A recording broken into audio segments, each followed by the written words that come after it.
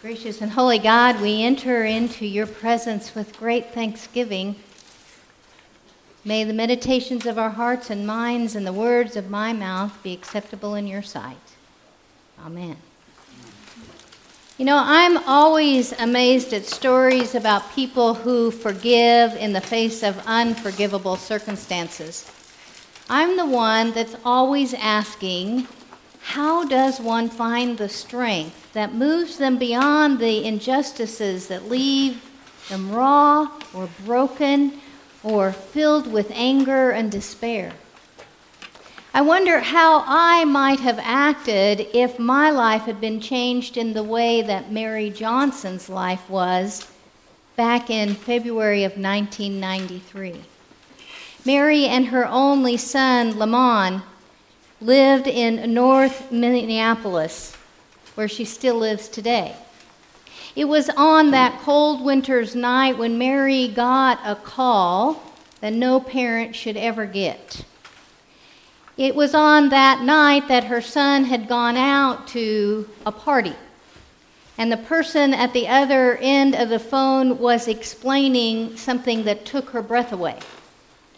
He said that at that party there was an altercation.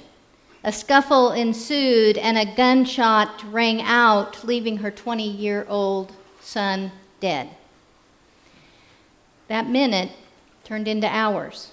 Those hours into days and days into weeks and weeks into months, as the disbelief turned into despair and then to anger and resentment and despise. A rage within her seemed to be only fed by the need to seek revenge.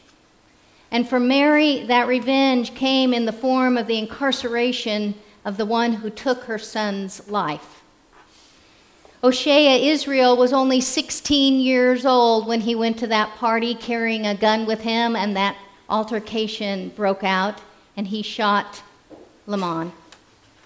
He was arrested shortly after that, and he was tried as an adult, and he was convicted of his crime and sentenced to the highest penalty of the law, which was 25 years in prison. During this cold month in February, we have been looking at the basic characteristics of our Christian life. At the center of our Christian life is this understanding of forgiveness. It's a construct that we teach our children when things are done wrong to them, when someone wrongs them or trips them on the playground. We teach them how to forgive. It is the story that we tell year after year during Holy Week as we look at how Jesus was able to forgive Judas who betrayed him, Peter who denied him, the disciples who abandoned him, the thief on the cross who asked him, and the soldiers who executed him. Forgiveness is profound. It is powerful, and often it is elusive, but it is a deep, central characteristic of our Christian walk. It is fundamentally to who we are. But it is also a Jewish basic as well. And it is in true rabbinic form that Jesus challenges his disciples when they come and they join him on the hillside, and he begins to teach them. And he teaches them how to move more deeply into this forgiveness that is central to their faith. I'm reading this morning from the Sermon on the Mount. It is in the 5th and 6th and 7th chapters of Matthew. I'll be reading from the 5th chapter, picking up at verse 21 and going through 26. Listen now for the word of God. Jesus says, "You have heard that it is said to those of ancient times, 'You shall not murder, and whoever murders shall be liable to judgment.' But I say to you that if you are angry with a brother or a sister, you will be liable to judgment. And if you insult a brother or sister, you will be liable to the council. And if you say, 'You fool,' you will be liable to the hell of fire. So when you are offering your gift at the altar, if you remember that your brother or sister has something against you, leave your gift there before the altar and go. First be reconciled to your brother or sister, and then come and offer your gift. Come to terms quickly with your accuser while you are on the way to court with him. Or your accuser may hand you over to the judge, and the judge to the guard, and you will be thrown into prison. Truly, I tell you, you will never get out until you have paid the last penny. May God add blessing to the reading of this holy word. Amen. Jesus says, you have heard that it was in ancient times. And then we moderns want to assume that what Jesus is saying, that we are somehow in a position of moral behavior that is better than our Jewish brothers and sisters. And that's a problem for us. That's not what Jesus is saying. In fact, just moments before he says this, he says to them, look, I did not come to abolish the law, but to fulfill it. In other words, he is saying he has come to bring a new understanding, a deeper understanding to what the listener already knows.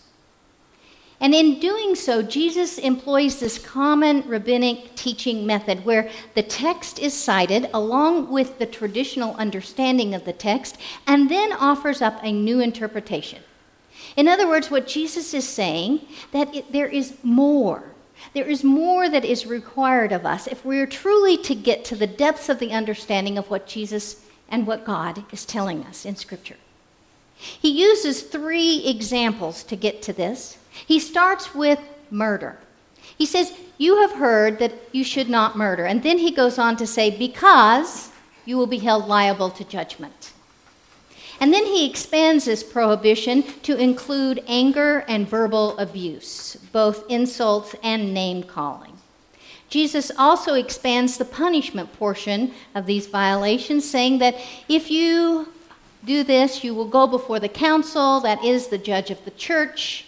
You may even be excommunicated or thrown out. And then he says, and if you go to name-calling, then you might find yourselves in the fire of hell. This Greek term is actually Gehenna. And Gehenna is a place that was south of Jerusalem, a place where the ancient people often sacrificed human babies to the pagan gods. And during the time of Jesus, it had become known as a place that people might go after they die in order to atone for their sins. It would be going too far for us to imagine that what Jesus is saying is that you can never be angry. Because Jesus got angry. The emotion is not in and of itself that which is a problem, but it is what that anger brings out of us that becomes the problem.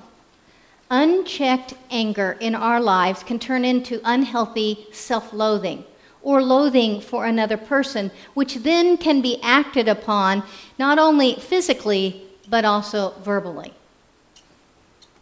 While we acknowledge that our verbal abuse is way less violent than murder, it is in this language that we find that we can dehumanize one another. And when we dehumanize one another time after time through the use of verbal abuse and through the use of name-calling, then we cease to see each other as a human. And that brings about mistreatment for one another. But Jesus continues to dig a little bit further. He moves from this theoretical to the very practical. He says you simply cannot go and worship God with any kind of integrity unless you are in right relationship with your neighbor, with your brother and your sister, with your mom and your dad, with the person that you work with. He is putting it this way. He says that it is up to you to go and make amends with anybody that you have wronged and with anybody that has wronged you. In fact, he says it is a good and practical idea to work out these differences even before you get to court. Because in the day of Jesus, if you got to court and there was judgment passed, you were thrown into prison and you had no means to make amends. In our day and time, it means that when we take one another to court, or take one another to task in a legal way, we often drive a wedge between our relationship in such a way that we can no longer reconcile with one another. So there's been times and circumstances in my life when I find Jesus' expectation in this particular teaching and other teachings of the Sermon on the Mount to be almost too difficult, too unreasonable to expect. After all, we are just human. We are imperfect, Jesus, I find myself saying. And this seems to require way too much of us imperfect humans. And then I thought about it. What would it really mean if each of us had to be completely in harmony with one another before we even came into this space to worship? We probably couldn't even hold Sunday worship sessions. And then I remembered God gives us this amazing ability to confess. We use it in our communion liturgy at the first of the month, and when we stand and we confess our sins before God and one another. We give this opportunity to offer up to God and to one another that which causes us to be broken. There have been times, sorry, I lost my place. I got so excited about that. So there's this Bishop Desmond Tutu. Many of you know him. He has spent his life studying the Sermon on the Mount, studying every word that Jesus says. And he says that this is not too hard for us. He says this is absolutely necessary for all reconciliation and all brokenness in our world. He says it this way. He says, you cannot possibly will your own emotions to change. You cannot will your anger to go away. You cannot will the resentment to go away. But what you can do is act. So he says this is how we act.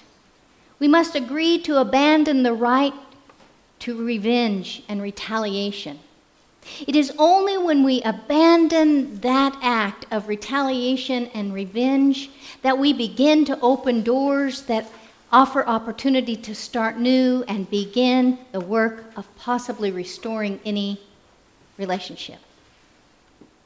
That's pretty difficult, especially in isolation. We need the support of many people around us if we are even to expect that we could do this walk in any sort of way. We need our brothers and sisters around us to help us when we're hurt, when we're broken, when we're so filled with anger and suffering. This last week, as I was reading these stories one after another about this forgiveness, this amazing thing called forgiveness, and how people are truly amazed at doing that, I ran across again the Amish community story of 2006. We remember. It was in that community that a young, mentally ill, 32-year-old man walked into one of their schools and opened fire, killing 6 of their children and injuring 5 others. He was killed as well. And soon after, when they were burying all the children and even burying the gunman, it was those same Amish fathers and mothers and leaders in the community that said, we must go to his family and we must tell them that we hold no harm against them, that we have already forgiven them. I know most of us were profoundly moved by this. We could not even imagine. And so sociologists began to study this. What is it about this community that enabled them to do that, especially so short after the event happened? And they came to the conclusion that it was not a rational decision-making that drove them over to the perpetrator's funeral, but it was a simple, habitual behavior woven into the very fabric of their community, into the fabric of their heart, into the fabric of their faith. It was just what they did. Then they began to realize that one element that enables this Amish community to be able to do this is the community itself. They are never in it alone. They don't have to defend themselves individually. In fact, in their language, there is no word for retaliation. Instead, the community itself absorbs any adversity, any hatred, any loathing, any anger. They circle around each other and they hold each other up. They walk beside one another as they proclaim the merciful judgment of God.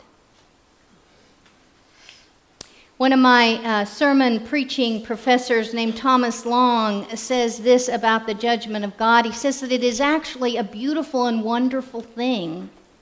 It is God's repairing of a broken creation. Judgment is God's special scalpel, which is carefully used to remove all malignant tissue that threatens our life in order that we might breathe the air of forgiveness and compassion. It is simply the way God sets things right. I opened my sermon this morning with a story about Mary Johnson and how her life was changed forever. It was one day about a year after that all happened that Mary began to realize that the bullet that destroyed her son's life was no different than what she was allowing to destroy her own life, that resentment, that anger that was in her. Later, she talked to a reporter, and she says, unforgiveness is like a cancer. It literally eats us from the inside out. So it wasn't long after O'Shea went to prison that Mary found herself visiting him. And as they sat down across from one another with the thick window between them, and they picked up the phone, O'Shea looking down and Mary looking him in the face, she said, young man, you don't know me and I don't know you. So let's just start right now. And that was the beginning of a relationship that had conversation after conversation, letter after letter, and confessions. And out of that relationship became something new. Something new was created out of something ugly that was before. And when O'Shea was released 17 years after he had been in prison, it was Mary who went to talk to her landlord to gain him housing. And he took up residence right next door to her. They share a porch, and they share life together. They share support and encouragement of one another. Today, they are close. They are as close as a mother and son. And Mary sings the songs of her faith as she works out in her life. And O'Shea works in a recycling center during the day and takes classes to finish his education at night. And then he sings the songs of his faith that he learned from Mary at church and in the prisons. He does that to pay witness to the profound, powerful, and sometimes elusive, but always life-giving Christian gift of forgiveness. Mary shared these words of wisdom with that reporter that day. She says, for me, the forgiving was for me. It does not diminish what he has done. It did not even change what he did. But forgiveness is for me. It frees my soul from the darkness, and it gave me a tomorrow. Friends, Jesus says, be forgiving. It changes our relationship with one another, it changes our relationship with ourselves, and it changes our relationship with God. And if you need a partner to go with you in this journey towards forgiveness, look around you. This is the body of Christ, this community of faith that is here to uphold you and to lift you up and to walk beside you as you encounter that incredibly courageous journey towards forgiveness. Or give me a call. I'll be glad to walk alongside you. Lean on one another. Thanks be to God. Amen.